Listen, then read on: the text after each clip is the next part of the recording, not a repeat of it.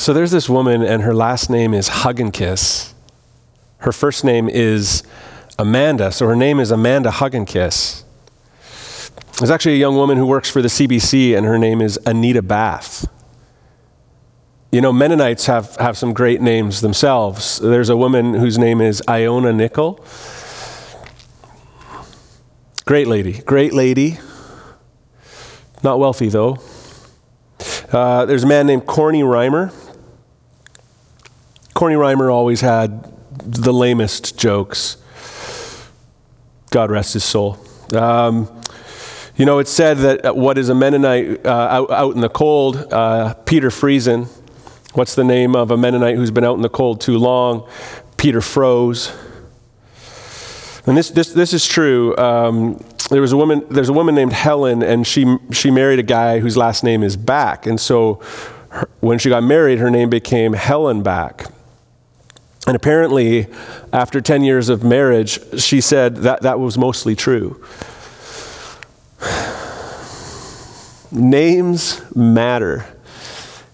Names matter. In the Bible, names are a big deal. And so when God, through the prophet Isaiah, gives Jesus the coming Savior 4 names, 4 titles, what he's doing is describing why the baby that would be born is the greatest gift he could possibly give to you and me. Our Advent series will unpack these 4 names for Jesus that we find in Isaiah chapter 9, verse 6. It says, "And his name shall be called Wonderful Counselor, Mighty God, Everlasting Father, Prince of Peace." So with that, we are officially beginning the season of Advent. And I don't know about you, but I've never looked forward to Advent so much in my life before. And I think that's because our world needs more hope and more peace and more joy and more love and more light in 2020. And that's because the world needs more Jesus. The world needs Jesus. And so our Advent series is called A Light Has Dawned, which comes from verse 2 of Isaiah 9. And the thing about light that's so striking, and most striking, I should say, is when it pierces darkness. So while many things feel dark right now, let's fixate on Jesus this Advent season, who is the light of the world. I want to give you a little context for this prophecy in Isaiah 9. Isaiah the prophet is sent to King Ahaz, who was in crisis because the Assyrian army was mounting an attack on Jerusalem. And he doesn't know what to do. And so Isaiah told him not to fear, because God would give him a sign that he was with Ahaz. In chapter 9, we see that a notable baby was born. But it also quickly becomes apparent that Isaiah is referring to a child much more significant than the one that was born in that day. In chapter 7, verse 14, it says that she will conceive and bear a son and shall call his name Emmanuel. That word Emmanuel, that name Emmanuel, means God with us. And like I referred to about these titles in chapter 9, verse 6, titles like Mighty God and Everlasting Father, these are names that don't belong to a merely human child. And so here's how prophecy typically works in the Bible. There's usually an immediate fulfillment in the prophet's day. I mean, they stoned prophets if things didn't work out according to what they would prophesy. So there was usually an immediate fulfillment in the prophet's day, but then also an ultimate fulfillment in the future. I mean, there are hundreds of messianic prophecies about the coming of Jesus. Jesus would come 700 years after this prophecy that Isaiah gives. And so sometimes the gap between the first fulfillment and the ultimate fulfillment is hundreds, if not thousands, of years. Let me try and describe prophecy in the Bible this way. We in Chilliwack are blessed with this gorgeous Shiam mountain range. It's the skyline that we see.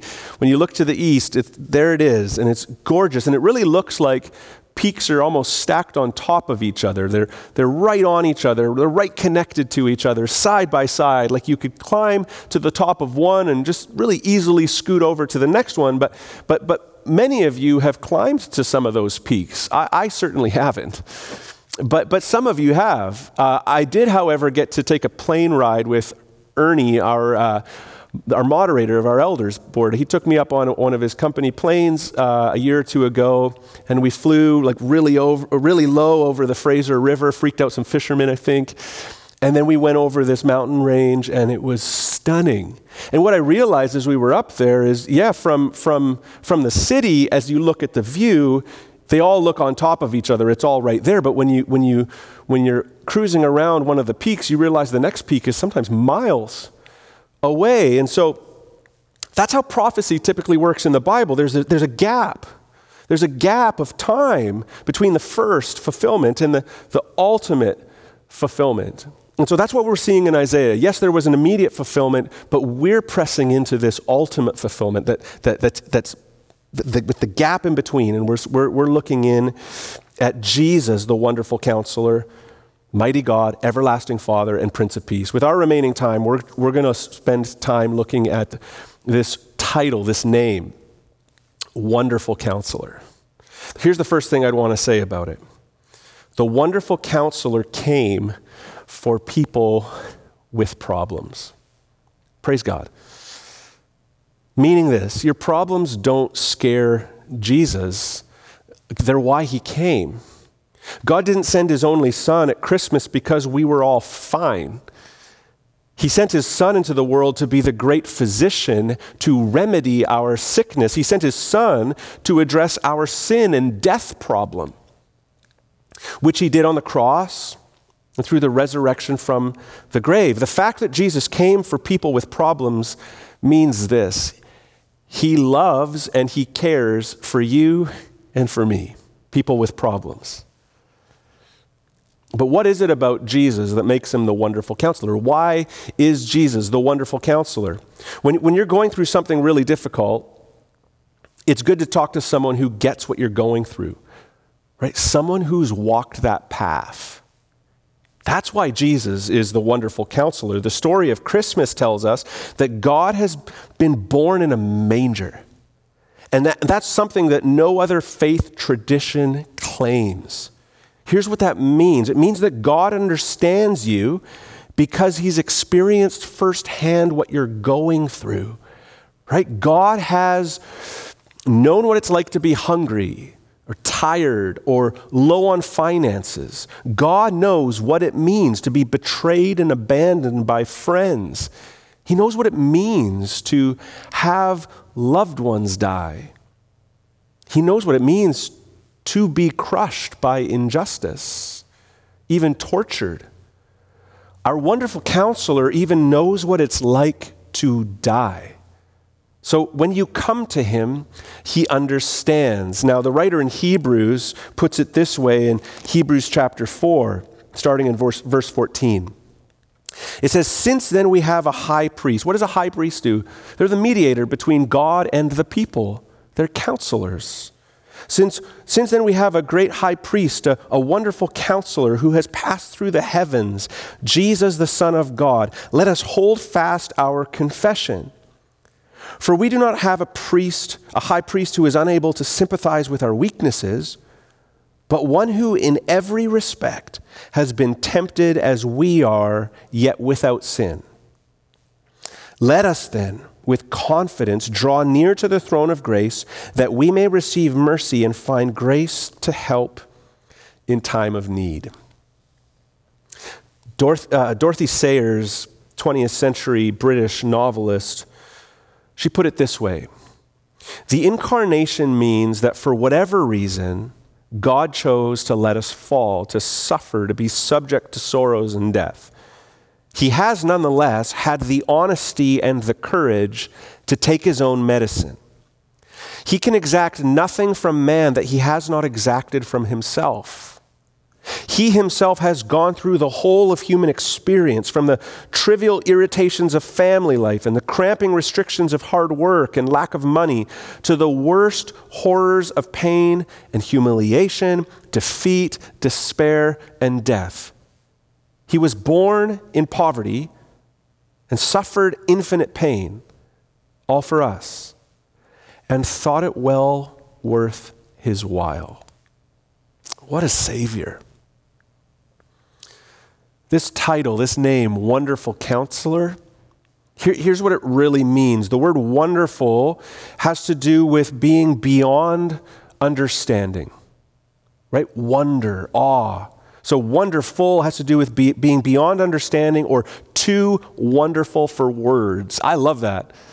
Jesus is the wonderful counselor, the too wonderful for words counselor. And the word counselor itself, you know this, is one who gives counsel, yes, but advises and instructs. But not only that, here's the key about the wonderful counselor. He counsels and advises and instructs from a position of authority. Here's what that means. He not only listens, loves, and cares, which he certainly does, but he also has the power and authority to enact the solution in our lives. So back to this idea that the wonderful counselor came for people with problems. Here's a challenge I want to give to you. Though, here's the first challenge. I'm going to give you a couple. Here's the first one. First challenge in regards to the wonderful counselor I want to give you is that I want to invite you to get honest with the wonderful counselor. 12-step programs begin this way. The first step is honesty. It's all about honesty. It's put this way. We admitted we were powerless over our addiction, that our lives had become unmanageable. The very first step is honesty, admitting that we are powerless over our addictions, over our sins, over our problems, and that our lives have become unmanageable. To get honest with the wonderful counselor then is really to recognize that until we admit our failings, our need, we're not in a position to experience the work of the wonderful counselor in our lives. Now, some of the reasons that happens is shame and fear often drive us to hide rather than be open and honest with people. Maybe we're embarrassed about how bad things have gotten in our lives, or maybe we're fearful that people and even God will abandon us if we get honest. But the fact that the wonderful counselor came for us proves that wrong. John chapter 4 tells us about a conversation Jesus had with a woman at a well in Samaria. And her life was a mess, but she didn't tell Jesus that. They were talking, and she could tell that he was a spiritual man, and she started asking these questions of faith. The reality in her life was that she had had a number of broken marriages and was in an adulterous relationship at the time, and she was deeply unhappy and wounded. And she kept trying to hide all that from Jesus. Why? I think the reason that we try to hide stuff like that is we worry that if the person we're talking to found out, they'd leave, they'd walk away. And so in that situation, she was likely worried that Jesus would simply walk away from her if he knew her life. But do you know what happened instead? At one point in the conversation, Jesus said, "Look, I know you've had 5 husbands and you're living with a man right now who isn't your husband. I knew that. I knew that when you walked up to me. I know you're trying to hide that from me, but I've known all along, and it didn't stop me from coming after you." Look, the grace and power of the wonderful counselor is so great that there's no problem you can possibly have that he can't handle. And his love for you is so great that it won't cause him to turn away from you. So my first challenge to you is this: get honest with the wonderful counselor. Because Christmas proves that he comes towards those with problems in love. Here's the second challenge I would give you in regards to the wonderful counselor. Embrace him. Embrace the wonderful counselor. There's this story that's repeated in all of the synoptic gospels, Matthew, Mark, and Luke. And it's about this guy who's referred to as the rich young ruler. And he comes up to Jesus, and he's really interested in Jesus. And he says, "What must I do to inherit eternal life?" And Jesus is like, "Well, you know the commandments." And they list them off together. And the rich young ruler says, "I've kept all of them from my youth." And it says next in Mark's gospel that Jesus, looking at him, loved him. loved him. And then Jesus responded to him, you lack one thing. Sell everything, give it to the poor, and come follow me. What the text tells us next is that this rich young ruler becomes devastated and he walks away sad. We see in the text, Jesus loved him, Jesus pursued him, Jesus invited him to follow Jesus, but the rich young ruler chose to embrace his wealth rather than Jesus. So that's my second challenge to you, is you need to embrace the wonderful counselor. Don't let anything else take that ultimate place that only Jesus deserves to have in your life. All right, let's summarize a little bit. Here's what we've discovered so far. Jesus came for people with problems. Amen. Thank you, Jesus. Meaning he cares about you and loves you. And because of Christmas, God gets what you're going through. And if you'll get honest and are willing to trust and embrace the wonderful counselor, he has the power to redeem you, heal you, restore you, and fill you. So, first, the wonderful counselor came for people with problems. Amazing. Here's the second and final thing I want to share with you today. The best part is that the wonderful counselor is wonderful. The best part is that the wonderful counselor is wonderful. Let me explain what I mean. Look, Jesus isn't just the wonderful counselor because he can fix your problems. He's the wonderful counselor because he is wonderful. Isaiah uses the word wonderful to describe Jesus, not the solution he brings to our problems. He uses the title to describe Jesus himself, meaning however good his gifts are, the giver is better. This first Sunday of Advent, the theme is hope. So the big question is, why do we have hope? And this text reveals to us that we have a God who came for people with problems and he came to solve those. He has enough love to come and enough power to fix. That gives us hope. But even better, we have hope because Christmas means God came, meaning we get God. What often drives us to God and to church in the first place is a hope that he can make our lives better. That's natural. Many of us were driven to God or driven to church, whatever, all of that in the first place with this hope that he can make our lives better. Maybe if I go to church, God will help me with my anxiety and my depression. Maybe if I go to church, maybe God will help me with my marriage issues or the challenges we're having with one of our kids, or the Lord will give me a spouse, or solve the illness or the pain that I've got, or help me manage my work stress.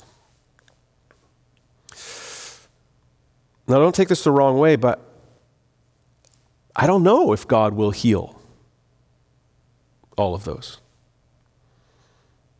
Like some of you have been walking through very hard things for a very long time, wondering, God, where are you? So frankly, I don't know if your circumstances will improve.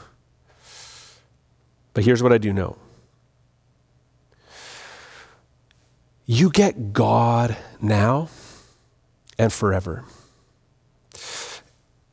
And that changes how you see and walk through your circumstances.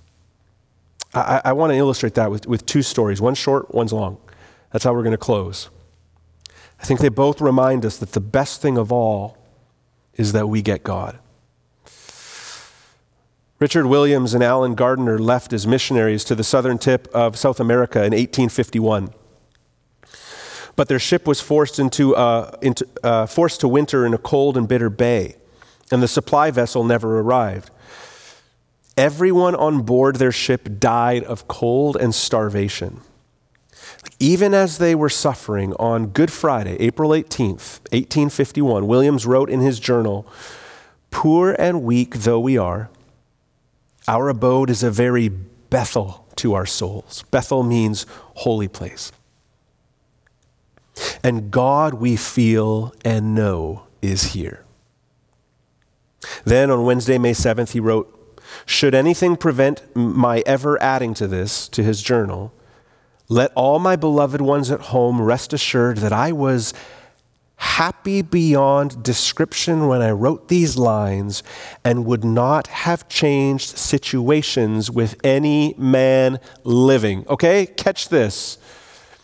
They are starving and freezing to death, but in this ship, this very Bethel, this holy place, they are experiencing the very presence of God, and therefore they were happy. And he can write in his journal, "I wouldn't trade places with anyone on the planet for what I've got here," as they starved and froze. Listen, when your supply ship doesn't arrive, God can make your crisis a holy place. As you find by faith that he is with you and that he himself makes you happy beyond description. Okay, one more story. It's about Vanitha Rendell. She wrote a book called Walking Through Fire, her memoir about loss and redemption. Here's what she wrote. "Countless childhood surgeries, year-long stints in the hospital, verbal and physical bullying from classmates, multiple miscarriages as a young wife, the unexpected death of a child, a debilitating progressive disease, riveting pain, betrayal, a husband who leaves." All of this happened to her. She writes, "If it were up to me, I would have written my story differently. Not one of those phrases would be included. Each line represents something hard, gut-wrenching, life-changing. But now, in retrospect, I wouldn't erase a single line. Honestly, it is only in hindsight that I can make such a bold statement.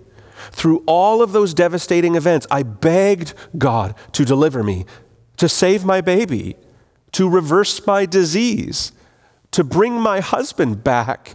Each time God said, no. No was not the answer I wanted. I was looking for miraculous answers to prayer, a return to normalcy, relief from the pain. I wanted the kind of grace that would deliver me from my circumstances. God, in his mercy, offered his sustaining grace. At first, I rejected it as insufficient. I wanted deliverance, not sustenance. I wanted the pain to stop, not to be held up through the pain. I was just like the children of Israel who rejoiced at God's delivering grace in the parting of the Red Sea, but complained bitterly at his sustaining grace in the provision of manna. Manna was bread from heaven. With every heartache, she writes, I wanted a Red Sea miracle. A miracle that would astonish the world, reward me for my faithfulness, make my life glorious. I didn't want manna. But God knew better. Each day he continued to put manna before me. At first, I grumbled. It seemed like second best. It wasn't the feast I envisioned. It was bland and monotonous. But after a while, I began to taste the manna, embrace it, and savor its sweetness. This manna, this sustaining grace, is what upheld me. It revived me when I was weak. It drove me to my knees. And unlike delivering grace, which once received, inadvertently moved me to greater independence from God, sustaining grace kept me tethered to him. I needed it every day. Like manna, it was new every morning. God has delivered me and answered some prayers with a resounding yes in jaw-dropping supernatural ways. I look back at them with gratitude and awe. Yet after those prayers were answered, I went back to my everyday life, often less dependent on God. But the answers of no or wait, and those answered by imperceptible degrees over time, have done a far deeper work in my soul. They have kept me connected to the giver and not his gifts. They have forced me to seek him, and in seeking him, I have discovered the intimacy of his fellowship. In the midst of my deepest pain, in the darkness of God's presence, God's presence has been unmistakable. Through excruciating struggles, he speaks to me. He comforts me through his word. He whispers to me in the dark as I lie awake on my tear-stained pillow. He sings beautiful songs over me of his love. At first, I just wanted the agony to go away. I don't rejoice in the moment. I don't rejoice at all. But as I cling to God and his promises, he sustains me. Joy is at first elusive. I have glimpses of delight, but it is mostly slow and incremental. Yet over time, I realize I have an inexplicable joy, not in my circumstances, but in the God who cares so fiercely for me. Eating the everyday, bland, sometimes unwelcome manna produces a joy beyond my wildest imaginings. I have found that this joy, which is often birthed out of suffering, can never be taken away. It only gets richer over time. My circumstances cannot diminish it. It produces lasting fruit like endurance, character, and hope. It draws me to God in breathtaking ways. It achieves a weight of glory that is beyond all comparison. I still pray earnestly for deliverance, for the many things I long to see change, both in my life and in the world. That is right. It's biblical. We need to bring our requests to God. But much as I long for deliverance, for delivering grace, I see the exquisite blessing in sustaining grace. It's not about getting what I want. Listen to this. It's about God giving me what I desperately need. Himself.